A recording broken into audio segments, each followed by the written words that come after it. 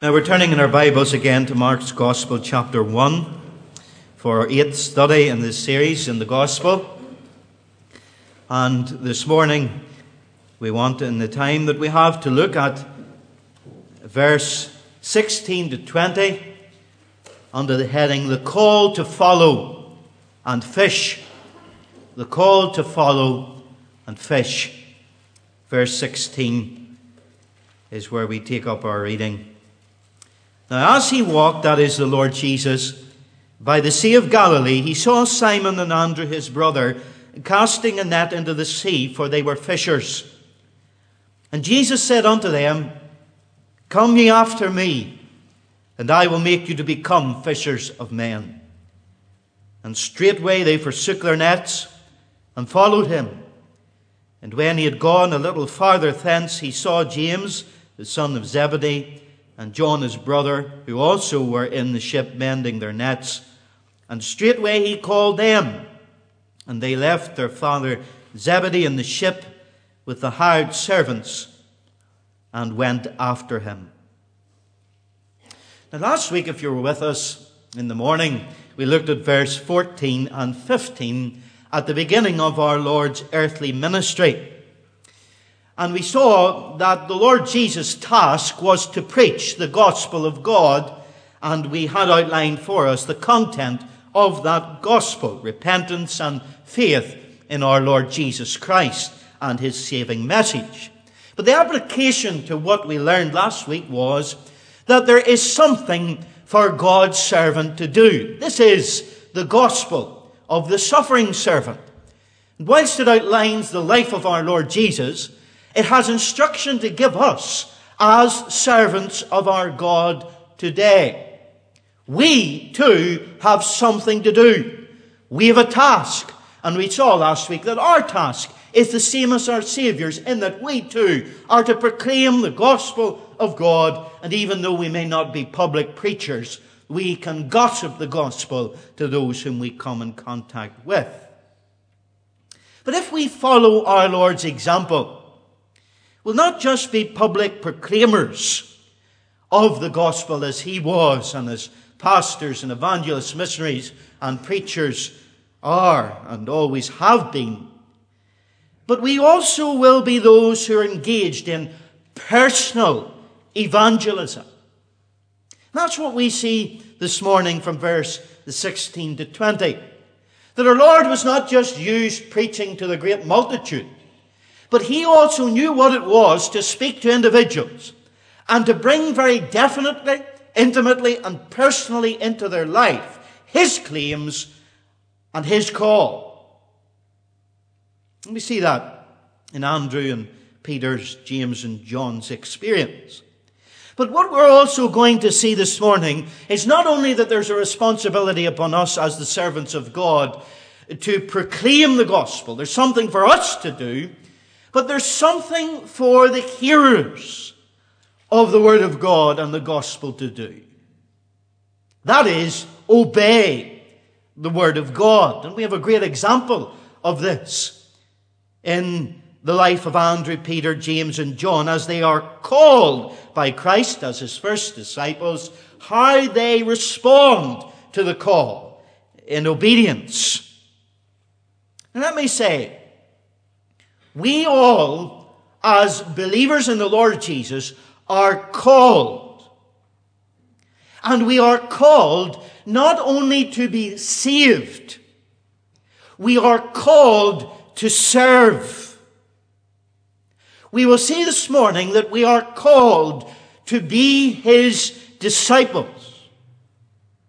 There are many lessons that we're going to learn from Christ's call and from the disciples' response. Let us look first of all at Christ's call. What can we learn from Christ's call? Well, the first thing I want you to note is it was a gracious call.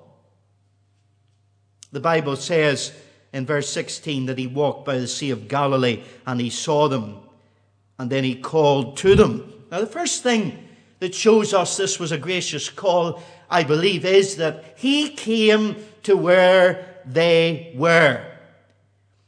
Now, first of all, he came to them. They did not essentially come to Christ, but he came to them and where they were. Now, the Gospel of John tells us that Andrew and Simon had met the Lord Jesus already a few months ago. And in fact, they started following him then at the very outset of his ministry. It was at the baptism of the Lord Jesus by John the Baptist when he was declared to be the Son of God, not only by John's witness of him and by the dove coming down, the Holy Spirit in the form of a dove, and by the declaration of the Father from heaven. And at that baptism, John said, "Behold the Lamb of God that takes away the sin of the world." And these two brothers, Peter and Andrew, followed the Lord Jesus, it would seem, from that point on. Now, something happened that made them go back to their nets. Something that made them pause in their following of Christ. It may have been the arresting of John the Baptist. But now Christ comes to them again, where they are, by the sea, mending their nets. And he calls them graciously again to permanently follow him. Now, I fear today that in the church, with our evangelistic glasses on, we ask questions that relate to our experience rather than what relates to the experience of those in the Bible. Now, what am I talking about? Well, as soon as I look at this passage, I think to myself, now, where were these two chaps saved? Were they saved when they followed Christ at his baptism? And are they now backsliders because they've gone back to their nets? Or are they being called to salvation here? Now, let me say, it's not like that. It's not to be viewed in those simple terms. Some people think to themselves, well, they were saved at the first call, when Jesus was baptized. And then the second call is to serve the Lord Jesus in being fishers of men. And other people say, well, this is not to be seen as a call to service at all. In fact, one commentator says this: it is a mistake to attempt to apply these words to all disciples of the Lord Jesus Christ. This wasn't a call to service, this person is saying. This was a call to apostleship. And we therefore cannot follow them in this call to be fishers of men. Let me say, it is a mistake for all of us not to apply these verses of the Bible to our lives.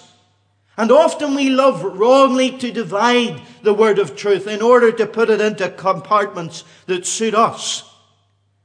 And whilst there is a distinct call to serve as an apostle, or a distinct call to serve as a pastor, an elder, a teacher, an evangelist, or a missionary, because those are gifts from God that only he can give, I believe there is no such distinction in Scripture between the call to be saved and the call to serve. You cannot split that one call in two.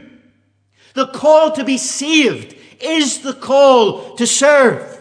The call to be saved is the call to discipleship. And we have created in evangelicalism language that is unhelpful at times. You, if you are a Christian, are a disciple. And the call of Christ in the gospel is not simply a call to get all your sins washed away and get a safe ticket to heaven. It is the call of discipleship. People ask, even me in my position and others like me, when were you called? And really, I ought to ask the same question back. Well, when were you called? Because we're all called. If we're saved, we're called. Now, here's the lesson that I want you to see. He came to them, and Christ is always, constantly, graciously calling us to obedience. He's always asking us to go a little further. And when we go back to our nets or we get distracted by other things, he is constantly coming to us and saying, graciously, come on a little farther with me. He came to them, but graciously he came to where they were. Simon and Andrew were working as fishermen on the shores of the Sea of Galilee. Other places in the Bible it's called Lake Gennesaret or the Sea of Tiberias. It was an inland sea, about 12 miles long, 6 miles wide, at its widest point. It was 690 feet deep. Now that makes it the deepest fresh water vicinity on the whole of the planet. Nowhere else deeper. Many of the towns and fishing villages on its shores, their thriving industry was fish. The waters teemed with life. Josephus, the Jewish historian who for a time was governor of this Galilee, he states that in his day 330 fishing boats sailed the waters of the lake, and various kinds of fish were taken which are not found elsewhere. Of course, fish was the staple diet of the day. People only maybe ate meat once a week, and the fish was mainly salted in order to preserve its long life. And fresh fish was a delicacy in Jerusalem and in places like Rome. But this salt fish industry, it was big business in Galilee, transporting all this fish to various parts of the empire. And here's James and John cleansing, mending, and folding their nets in preparation for the next night fishing. And Christ is coming to them where they are, in the midst of their daily occupation, and calling them not only to salvation, but to service. He's calling them to be disciples. I wonder, has Christ come to you, asking you to follow him? And to follow him is not just to be saved, it is to serve. It is to continually, constantly in your life go that little bit farther in following him. It was a gracious call. He came to them. He came to where they were. Here's the second thing. It was a demanding call. Come, follow me. Someone has said that has the sense of a military command. Sharp. Follow me. And to follow Christ is discipleship. To follow Christ is demanding, because it means the breaking of all other ties to follow one master as his servant. If I could put it in our vernacular like this, it means to drop everything. That's what it is to follow him. Now, we have invented a gospel, and it's, I believe, a false gospel, that you can be a Christian without being a disciple. I believe the New Testament knows nothing of that. Dietrich Bonhoeffer called that type of doctrine cheap grace. He knew what he was talking about, of course. He opposed Hitler during the Second World War, and because of his opposition, on April the 9th, 1945, a month before the German surrender, he was hanged. A little before that, in 1937, he wrote a book entitled The Cost of Discipleship. And it was a call to a more faithful and radical obedience to Christ. And it was a severe rebuke of comfortable Christianity, much of which in Germany, it has to be said, was willing to tolerate or even comply with that of Hitler. And this is what he said in this book, The Cost of Discipleship. Cheap grace is preaching forgiveness without requiring repentance.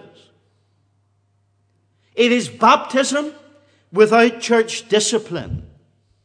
It is communion without confession. Cheap grace is grace without discipleship. Grace without the cross. Grace without Jesus Christ living and incarnate. The call of Christ on our lives, if we are Christians, is demanding. It is the call to be a disciple. It is the call to follow. Are you following? I'm not asking, did you ask Jesus into your heart? I'm not asking, did you sign a decision card, stick your hand in the air, pray the sinner's prayer? And I'm not despising those things. But none of those things are mentioned in the Bible. None of them. What is mentioned is that we are to be disciples. That's demanding. But thirdly, his call not only was gracious, demanding, it was equipping. Come after me and I will make you to become fishers of men. One man has said, he commands as God commands. He makes of these fishermen something new. And it has been well said, God doesn't call equipped people, He equips people who He calls. The old Puritan put it like this: do not pray for tasks equal to your powers. Pray for powers equal to your tasks. Christ calls us as disciples. Yes, it is a demanding call, but it is an equipping call. And He doesn't leave us to our own devices to do His work, but He gives us everything we need, because Christ makes fishers of men. But let me add this: only Christ makes fishers of men. Education is not to be despised, as often it is in evangelical circles, but education will never make you a fisher of men. Instructional training in a seminary or a college or a university will never make you a fisher of men. Seminars and workshops in churches will never make men and women fishers of men and women. Theology will never make you a fisher of men. Someone has put it well. The invitation here to the disciples was not, I have a theological system which I would like you to investigate. I have certain theories that I would like you to think over. I have an ethical system I would like you to discuss with me. No, it was, come after me. Follow me. And I will make you. He's saying, come with me. Learn of me. Enroll in my school, my university, my course of discipleship, and I'll do it. Can I ask us this morning, are we being discipled by Jesus Christ? Are we? Are we in His school? Are we with the Master at His feet every day? Are we following His commands in obedience? We become fishers of men by following Christ. Let me add to that. It's not by following our favorite preacher. I heard someone say not so long ago, what we need today is to get back to the days of D.L. Moody. We need to get back to W.P. Nicholson's era, or Willie Mullen. We need to reciprocate what they were doing. That is utter nonsense. These were men of God, yes. But Christ makes fishers of men. And Christ can make us fishers of men if we follow Him. And the more we follow Him, the more we will become like Him, the more successful we will be in winning others to Him. Our responsibility is to follow Him. His responsibility is to take care of the rest and make us fishers of men. But perhaps the reason why there is such lack of fruit in my life and yours is because we're following afar off. He equips, He trains, but at the end of the day, we must fish. He makes us fishers of men, but He will not do that apart from us going out with our rod over our shoulder and going down to the river or the lake. We've got to fish. Christians are to be fishers of men. Pastors, evangelists, elders, deacons, church members are to be fishers of men. This title, fishers of men, is an older title than bishop, elder, pastor, deacon, evangelist. It's the oldest title a disciple ever knew, because it is the primary responsibility of the servant of God to fish men. There are many lessons on soul winning from this analogy of fishing, and I haven't got time to go into them all. There's a book published in America entitled The Ultimate Fishing Book. It's a book on literal fishing, and it says this: to be great at fishing, you have to fish. Are you fishing for men? Here's how it goes on. And you need to study fish. Do we study people out in the world? to know and understand where they are, where they're coming from, what they need. And then it goes on. You need to study fish so much that you mentally enter the great chain of the life of the fish. That's what Christ did for us. He came to where we were in our flesh, and we need to go to where the fish are. Now, fishing is an art. And this is where we start to learn the great wealth of truth that there is in this analogy. And soul winning is an art. Thomas Boston, the Scottish Puritan, wrote a book all about it and entitled it The Art of Man Fishing. Here's some similarities between fishing and soul winning. One, both require patience. They involve lonely hours at times waiting. And if you're going to win men, it's not going to happen overnight at times. There's got to be a lot of work, groundwork, loving, praying, spending, toiling, preaching. Patience. Second, skill is also needed. You need to use baits, lure. You need to have nets that are effective in your fishing. And we're not talking about gimmickry here, but we're talking of how Paul said in 1 Corinthians 9:22, to the weak I became as weak, that I might gain the weak. I am made all things to all men, that I might by all means save some. The fish don't jump out of the water and onto the shore. And there needs to be skill in knowing what bait to use, what net. Not only is there patience and skill, there must be discernment. Some people are very unwise in how they go fishing, and great common sense is needed, not only to know who to go to and when to go to them, but to know where the fish are. And skillful fishermen will grow to learn the parts of a lake or a river where the fish go most. Are we going where the fish are? Did you ever hear of a fishing boat that opened up its doors for all the fish to come in so that they could catch it? No. They go out in the ocean risking their very lives to catch a great crop of them. Discernment is needed. Persistence is needed. You don't need to be easily discouraged in the work of fishing for men. You've got to be hard working. And I stand to be corrected on this point, but I've never seen in the Bible a lazy man who God called into his service. They were all at their work. Moses was keeping sheep. Gideon was threshing wheat. Elisha was plowing. The apostles were fishing. They were persistent, hard-working men. And then fifthly, there's patience, skill, discernment, persistence, but there needs to be a quietness.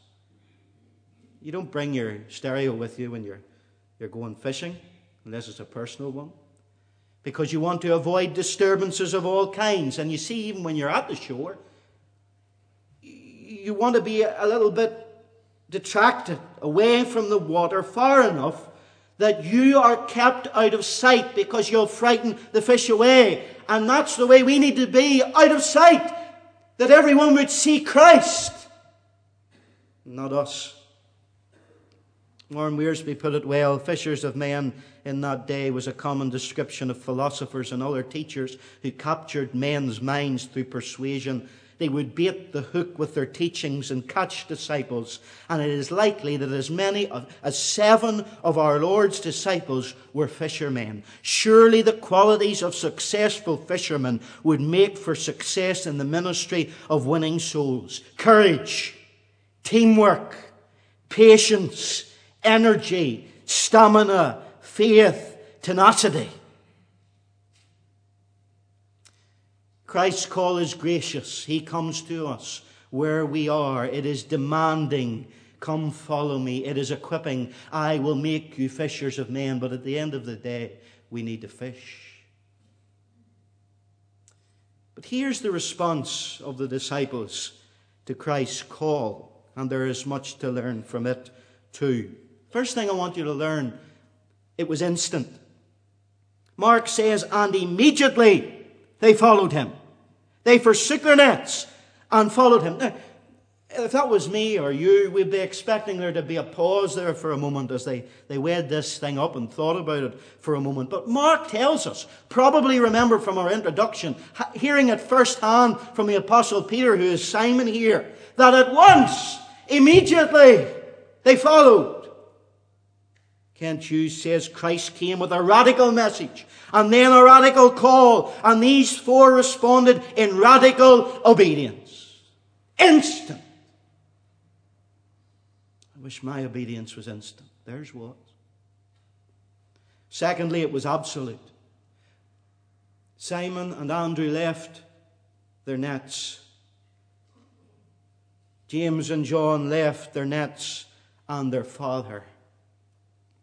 So compelling was the call and claim of Christ upon their life that all prior claims, interests, lost their validity. And picture the scene now and the impact of it to those men and their families and those around in the village. This little boat is pulled up on the shore of that tranquil lake, and these two strapping brothers, fishers, since they were knee-high to their father, leave their aged, grey-haired father and step out of the boat, leave their hired servants, leave what was probably a lucrative family business, and they follow Jesus along the shore. They have a new occupation, not catching fish, catching men, not mending nets, but mending broken lives. And I want to ask you this morning, is Christ calling you? Is He calling you to leave all that you have previously known in order to serve Him? He's calling every Christian to do that. But many don't hear His call. As you see from Simon, Andrew, James and John, though the cost meant loss of livelihood, loss of family relationships, loss of general reputation in the community, Christ is still calling men and women on the same terms today to forsake all and to follow Him. So therefore, any one of you who does not renounce all that he has cannot be my disciple. Luke 14:33. And whether your pressure to not obey comes from possessions or from parents or from some other preventing factor, Christ's call still demands an instant and an absolute response. By the way, just to remind you, this isn't for the folk that are thinking to be missionaries, pastors, evangelists, teachers. It's not folk who think they could be a Sunday school teacher in the church. It's for all of you.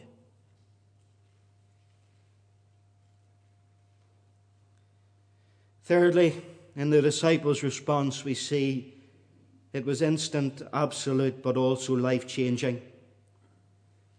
And it's very humbling and encouraging to know that the first followers of our Lord Jesus Christ were not great people in the eyes of this world.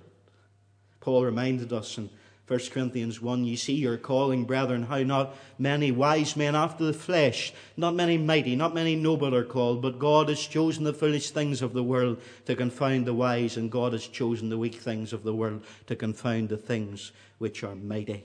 They weren't rich. They didn't have rank. They wielded no power. But the kingdom of God is not dependent upon those things. It's not by might nor by power, but by my Spirit, saith the Lord. And isn't it wonderful that out of such human weakness, God's strength is made perfect? In these humble fishermen, in our experience, if we would only follow Christ and allow Him to make us fishers of men. 2 Corinthians 4:7. We have this treasure in jars of clay to show that the surpassing power belongs to God and not to us. 1 Corinthians 1 again. The base things of this world are what God calls. The things which are despised hath God chosen. Yea, the things which are not, to bring to nothing the things that are, that no flesh should glory in His presence.